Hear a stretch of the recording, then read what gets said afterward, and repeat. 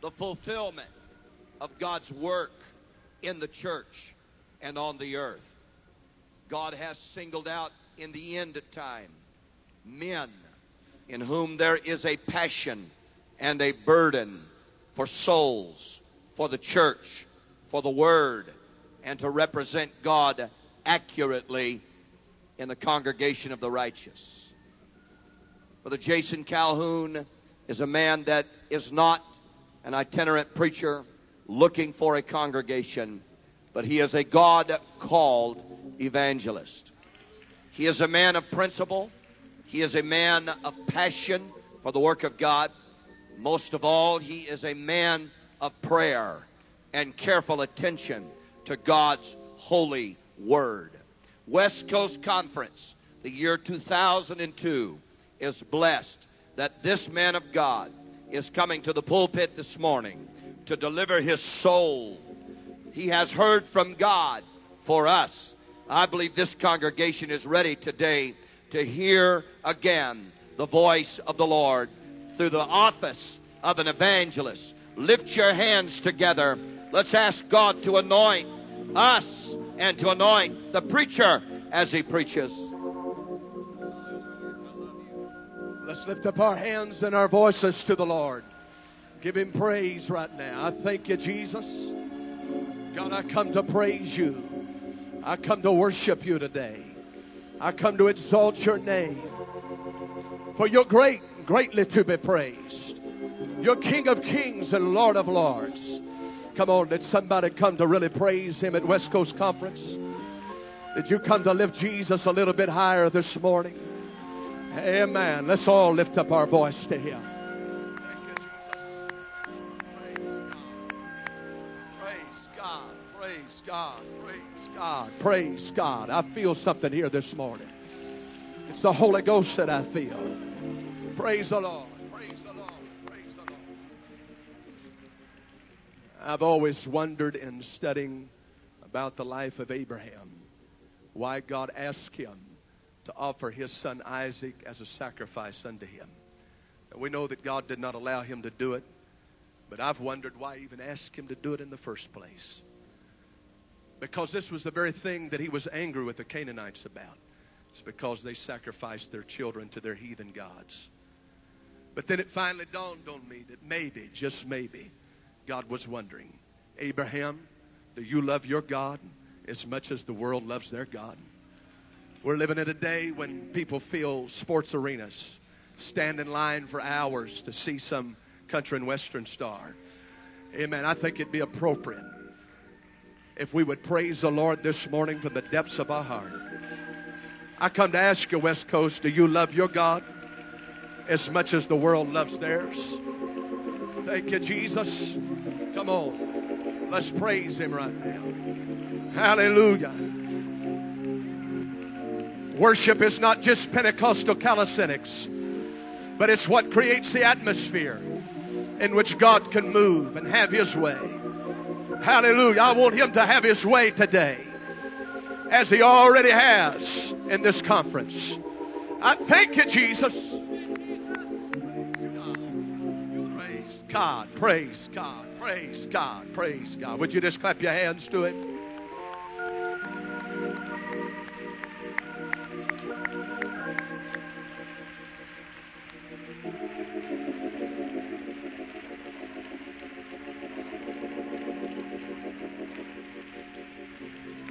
I don't know if you feel like I feel, but these services have had a profound effect upon my life. And I've learned through evangelizing that you can never underestimate the power of just one service.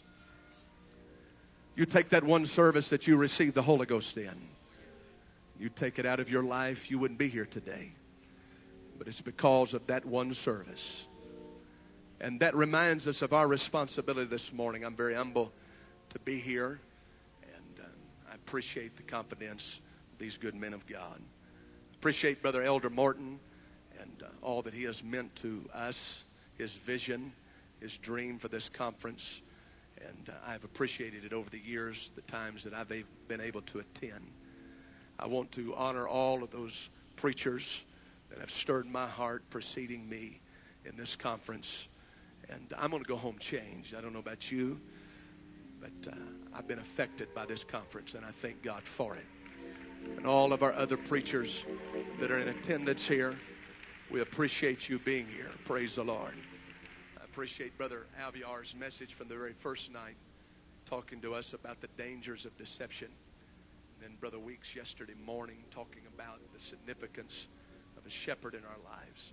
I was thinking as he was preaching about the importance of a shepherd. I was reminded of a time when David came before Saul seeking his permission to go and face the challenge of Goliath. How that when he stood before him, he handed his resume to him. He told of some experiences in his life. He gave him his testimony. Talked about a time when he was just a shepherd boy, and how that there was a lion that came to his flock to devour a lamb. But the lamb was not devoured. It was rather delivered by the hands of David. Thought about that. The reason why that this lamb's life was not destroyed was because it was close enough to the shepherd to be saved. I want to give honor to my shepherd, Brother Jerry Green in Porter, Texas. I appreciate him so much, what he's meant to me in my life. I've also appreciated the ministry of Brother Howard, talking about our family, our future. And then Brother Copeland last night, again holding up the mirror of the Word of God. And after that last night, I didn't feel like preaching today. Amen. Just wanted to crawl in a hole somewhere and repent. Praise God. I appreciate Brother Copeland and his ministry and his burden. Praise the Lord. If you have your Bibles, I invite your attention to the book of Acts.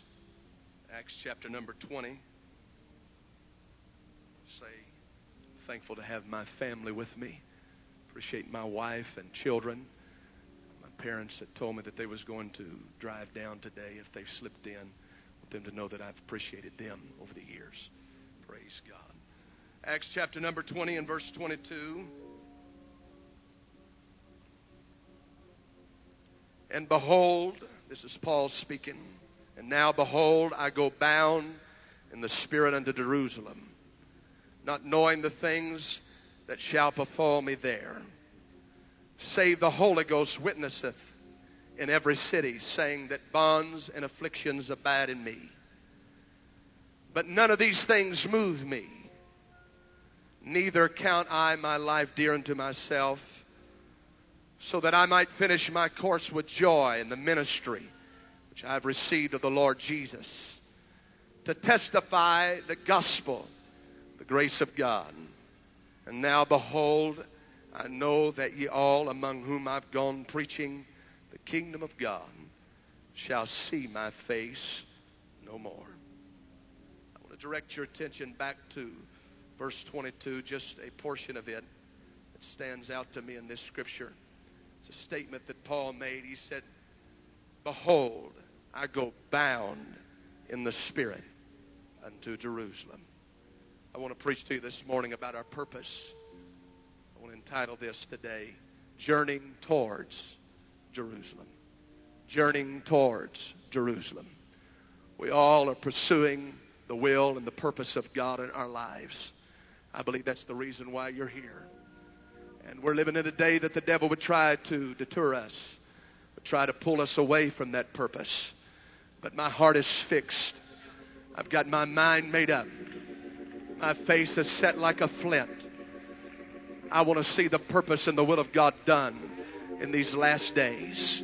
God's looking for men and women in this hour that will not fall to the influences of this world, but will stand for truth, stand for revival, stand for the purpose of God. Would you lift your hands and let's pray for that Holy Ghost anointing to rest upon the remainder of this service. Jesus, God, we need you. We need your anointing to flow and to fill this house. Your anointing is truly the crutch that we lean upon today. We have no confidence in this flesh alone or by itself. We need you. You're the one that can help us. I'm praying, God, that a work of the Spirit would be done. In Jesus' name, would you clap your hands to the Lord before you're seated and give him praise? The man said last night what the word of the Lord tells us is to clap your hands, all you people. The shout unto God with a voice of triumph. Would you mingle your voice with it now? Would you give him praise? Thank you, Jesus. Thank you, Jesus. Hallelujah. Thank you for standing. You may be seated. As you read and study the 20th chapter of the book of Acts, it becomes immediately apparent to you. The Apostle Paul is endeavoring earnestly to get to the city of Jerusalem for this feast of Pentecost. And it seems that his journey to Jerusalem is not without many delays and distractions and even hindrances. But you must understand from the onset this morning just how important Pentecost was to the Apostle Paul. He did not have a casual, careless, complacent, passive attitude about Pentecost. But Pentecost was a priority to him. It was not just some pastime or hobby, but it was the very passion of his heart. His attitude was not, if we arrive at Jerusalem, that's great. But if we don't, well, then that's fine too. But rather, it was Pentecost or bust for him. There were no other options. There were no other alternatives. There was nothing on the Apostle Paul's schedule, on his itinerary, on his agenda that mattered more to him than arriving at Jerusalem for this feast of Pentecost. I believe that every born-again apostolic should adopt this same spirit and attitude. How many believes that Pentecostals should be people of passion and of purpose? Nothing should take priority or precedence in our lives over having an apostolic revival and an outpouring of the Holy Ghost. For the word of the Lord tells us about our God, that he is a rewarder of them that diligently seek him. It's been my observation of some 10 years of evangelizing that those that receive the blessings of God are those that desire them with all of their heart. I'm sorry, a church does not have revival by coincidence. No more than a person receives the Holy Ghost by accident. But the Bible blatantly tells us, blessed are they that do hunger and thirst after righteousness, for they shall be filled. I note that it does not say that they might be filled, or that they may be filled, or that they should be filled, but it says that they shall be filled. Aren't you thankful for that precious promise this morning? The only prerequisite for your church to have a revival is for you to get hungry for one. The only prerequisite for you to receive something supernatural from God today is to get hungry and develop a desire and a thirst for the things of the Lord. I wonder how many come to this West Coast conference with a hunger in your heart, with an apostolic appetite down deep in your soul and spirit. I've come to receive something from the Lord. I didn't just come for the fellowship. I didn't just come to go through the motions and to have a few services. But I come to see a move of the Holy Ghost and to have an apostolic revival in my spirit. The hungry shall be filled. Praise God, praise God. The first distraction that I find the Apostle Paul encountered on his journey was none other than the city of Ephesus. In my study of Ephesus, I found that Ephesus was a very wicked and sinful and morally depraved city. Ephesus was the capital city of the Asian Minor. Ephesus was steeped in tradition, for her people worshiped the goddess Diana. The temple Diana was one of the 7 wonders of the ancient world.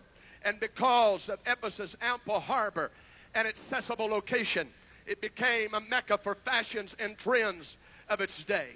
This city was the center of culture and commerce. It could be said of Ephesus, amen, that it was symbolic of sin and synonymous with worldliness. But Paul said at this time, amen, I'm going to sail by Ephesus to get to Pentecost. What he was saying with his actions and his attitude was this, is I've already found something better than what this old world has to offer. I've found something more sustaining than sin. I've found something more fulfilling than the carnal things of this life.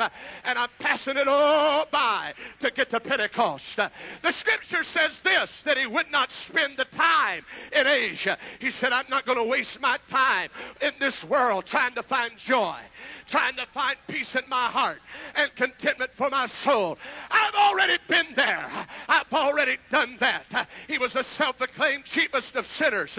But he said, I've found that the pleasures of this present world cannot compare to this Pentecostal experience. And I just wonder if there's somebody at West Coast that can stand and testify to the fact that what you found at an apostolic altar is greater than what you had in alcoholism.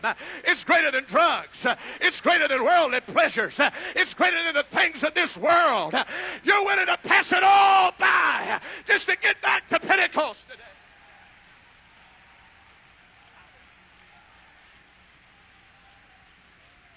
Oh, I thank God for this glorious salvation. I thank God that he filled me with the Holy Ghost. He gave me something this world couldn't give me. You know the reason we get excited? It's an outward expression of an inward experience. We got the Holy Ghost. That'll put leap in your feet. That'll cause you to dance. That'll cause you to want to shout. That'll cause you to want to lift your voice and praise the Lord.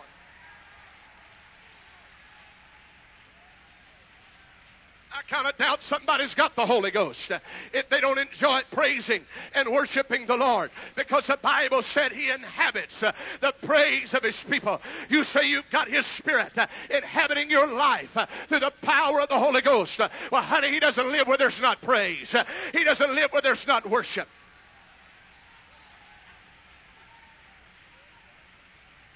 Praise God. Praise God. I'm going to tell you, our worship a lot of times is a good barometer of how our spiritual condition is. If you're full of the Holy Ghost, you'll want to get behind your preacher. If you're full of the Holy Ghost, you'll want to worship God. Nobody have to prime you up. Nobody have to dangle you over hell to lift your voice. But you'll feel the responsibility to lift up your voice and praise the Lord. The Bible only gives me one excuse not to praise him. It said the dead praise not the Lord. When I used to be dead in the trespasses of sin. But thank God I came to an altar and he filled me with his Spirit. I've been baptized in his name. So you just have to excuse this evangelist. I haven't got so dignified that I don't like to shout, that I don't like to praise him, that I don't like to worship him.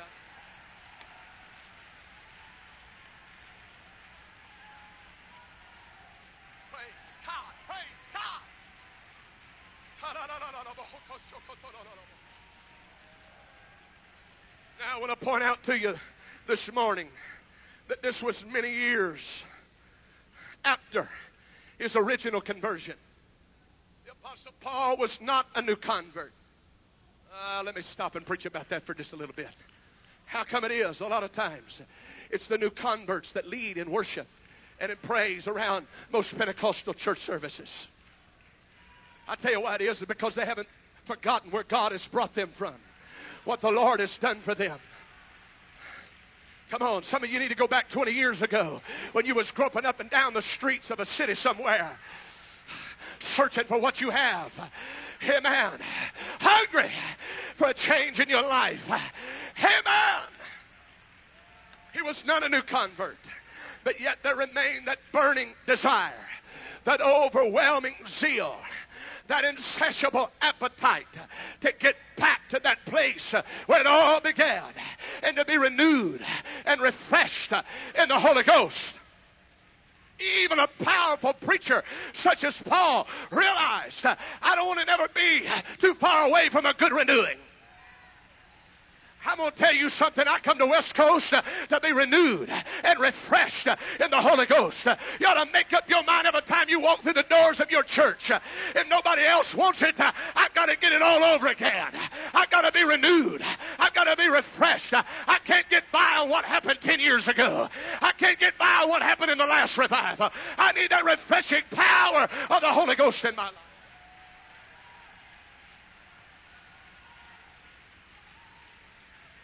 This is the same apostle that wrote the words, be not drunk with wine. And it says, but be filled with the Spirit. Same one that said, I speak in tongues more than you all. Hallelujah. Paul was a tongue talker. Paul was somebody that enjoyed being renewed and refreshed in the Holy Ghost. I submit to you that the Scripture is very strong when it comes to the subject of renewal. Even those Old Testament patriarchs realized their need of a fresh anointing. Amen.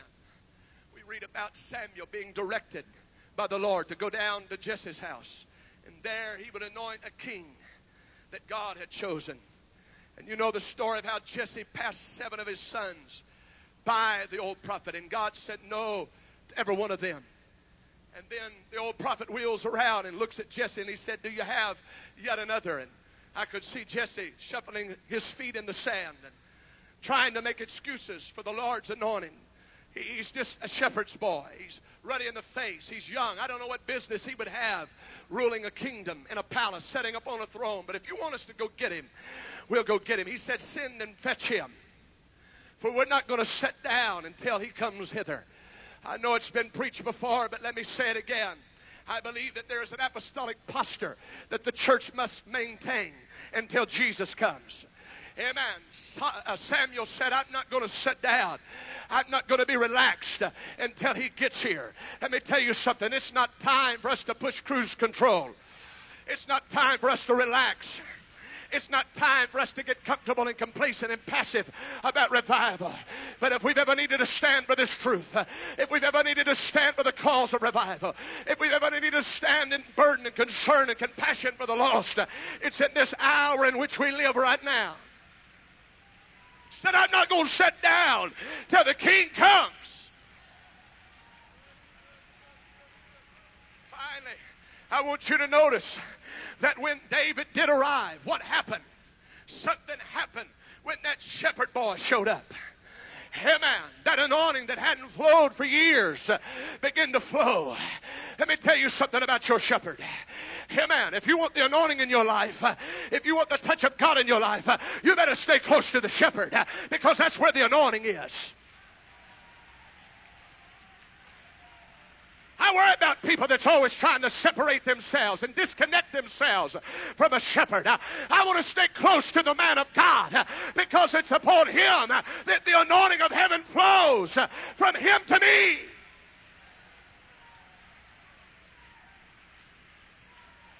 Can you imagine how David must have felt when that anointing flowed from the top of his head to the soles of his feet? I'm sure he had never experienced anything like it up until that time. I'm sure it wasn't easy for him to get away from that first anointing, that first experience. Amen. That first time that he felt that oil run down upon his head. Oh, I want to ask you this morning, do you remember that first time that you stumbled down to an altar in an apostolic church services?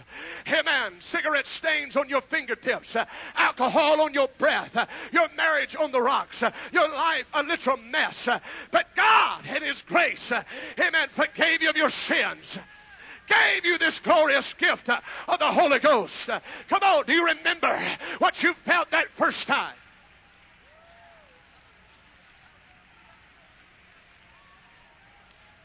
Friend, you couldn't hardly wait to get back home, to get on the telephone and tell all of your family what God had done for you. You received the Holy Ghost.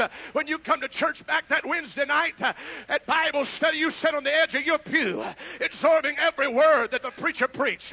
Sunday morning wasn't a dead, dry, drab service to you, but you come with a hunger in your heart. God, I want you to speak to me. Sunday night, nobody had to say anything to get you on your feet to worship the Lord. I'll tell you what you need to do. You need to get back to that place of first anointing. You need to get back to that place where you first received it.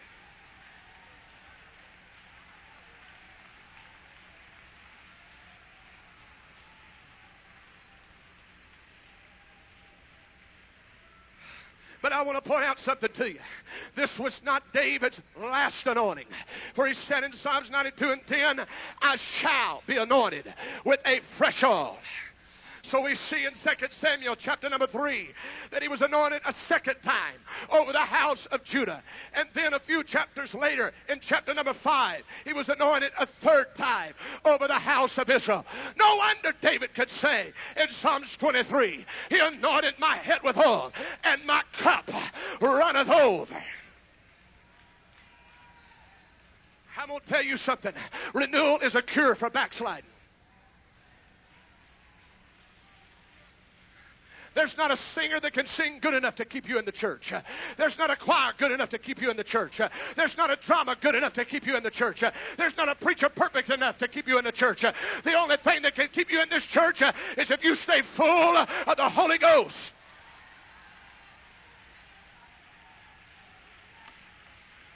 Paul realized something. I've got to be renewed again. This church doesn't operate on personalities. It doesn't operate on programs or methods. It doesn't operate on preaching alone and by itself. But it functions on nothing less than the power of the Holy Ghost. And it doesn't matter how technical, state-of-the-art, cutting edge, or educated we become, how many degrees you got hanging on the wall.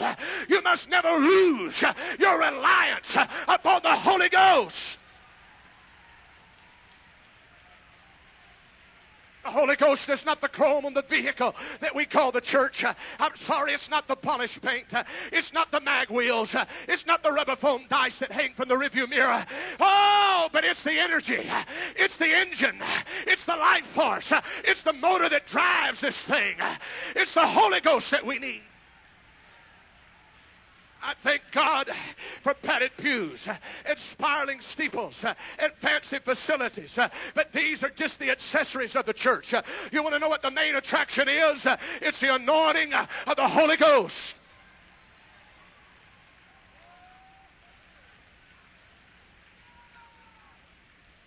The book of Acts is the Acts of the Apostles, full of the Holy Ghost. The book of Jude is the Acts of the Apostates, without the Holy Ghost.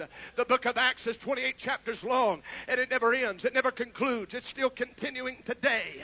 The book of Jude is only 1 chapter long, and that's it. That's over with.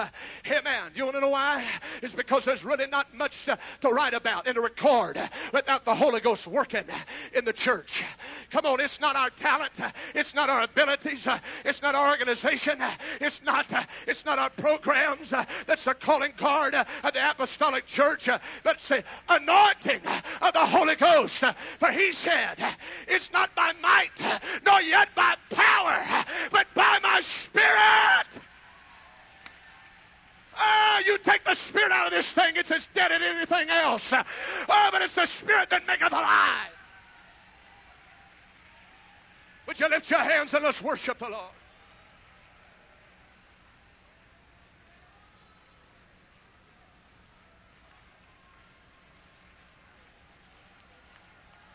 Ooh, I feel the Holy Ghost working in this place.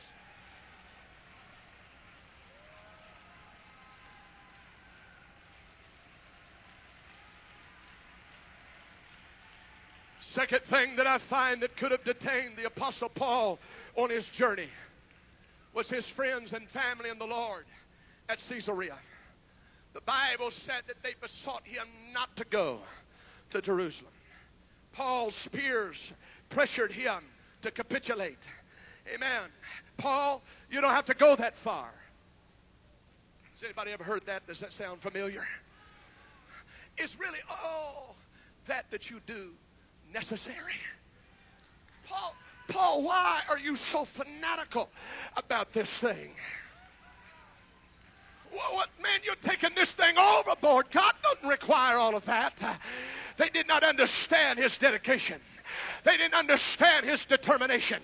They didn't understand his drive and his devotion and his desire. In this world, let me preach to you, will try to discredit your dedication and your devotion to God. But Paul's response was this. His desire was so great that he refused to allow somebody's lack of desire to keep him from arriving at his full potential and his purpose. Come on. Your daddy may never make the trip. Mama may decide not to go. Your brothers and sisters may never seek the Lord. They may never have the passion that you've got. But you got to make up your mind. I'm going all out. I'm going all the way. I'm stopping at nothing. I must arrive at Jerusalem.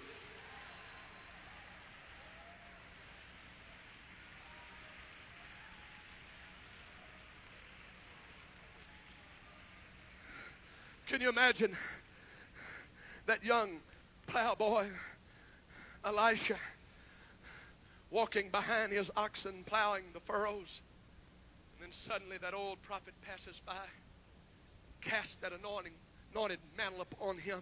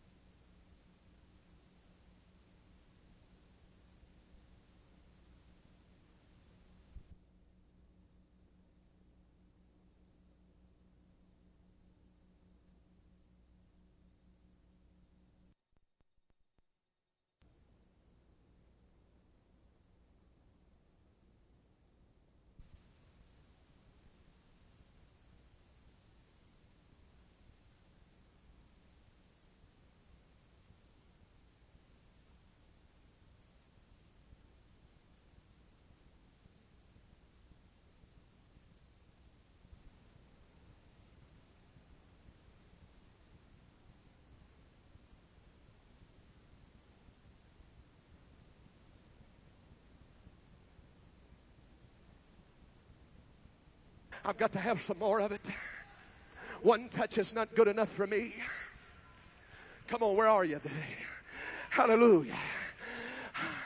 One touch is not good enough for me. I've got to receive a double portion of that. But notice the prophet just kept on walking. You see, I've found that the Spirit initiates things in our lives. But it's up to you to respond. It's up to you to pursue it. It's up to you to hunger after it, to follow after it. The spiritual pursuit cost him. Amen. He left his family. He left his friends behind. He broke his plow, which was representative of his old life, his old occupation. He said, I'm not returning to this, but I'm in pursuit of a higher purpose. Amen. I feel the call of God upon my life. Amen. And there was those among his peer group that tried to tell him, you're wasting your time. Come on, you don't have to go that far. Well, they laughed and they mocked and they made fun of him. Oh, but he said, I'm in pursuit of something greater. I'm in pursuit of a heavenly calling. I want something more. I don't know about you, but I come here wanting something more from God. I'm not content. I'm not satisfied. Oh, I want more.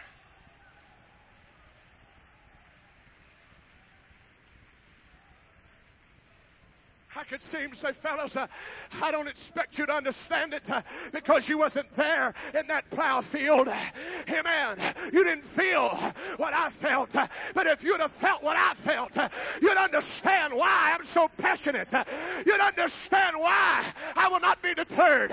You'll understand why I can't be turned around. I want to tell this world, if you've ever felt what we've felt, you'll understand why we get so excited. Why we're so passionate. Why there's such a hunger in our heart. He said, I'm willing to leave it all behind. Third thing that could have, but thank God did not, detain the Apostle Paul was the cost that was involved. He knew that there was a great possibility that he would be persecuted. He would be in prison. He would be punished at Jerusalem. But notice what he said. He said, none of these things move me. I'm not willing just to be bound, but I'm willing to die at Jerusalem.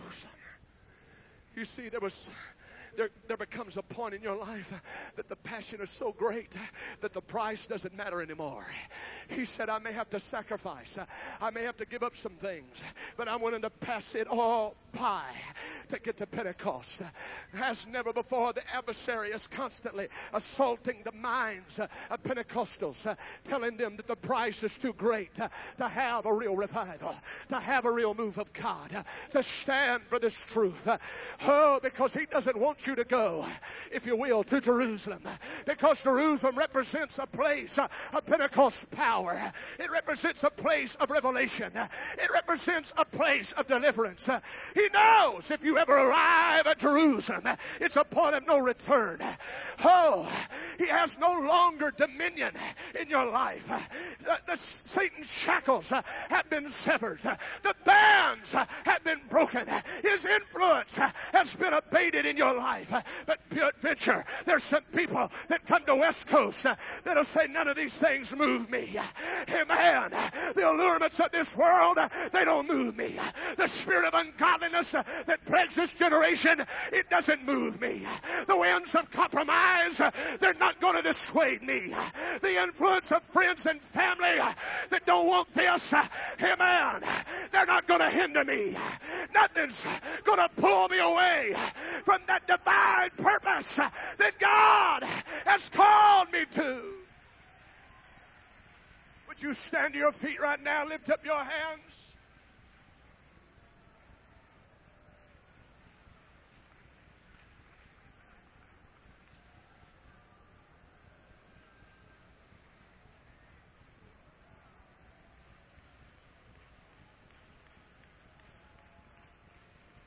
There's people that come to this conference, you got things pulling on you.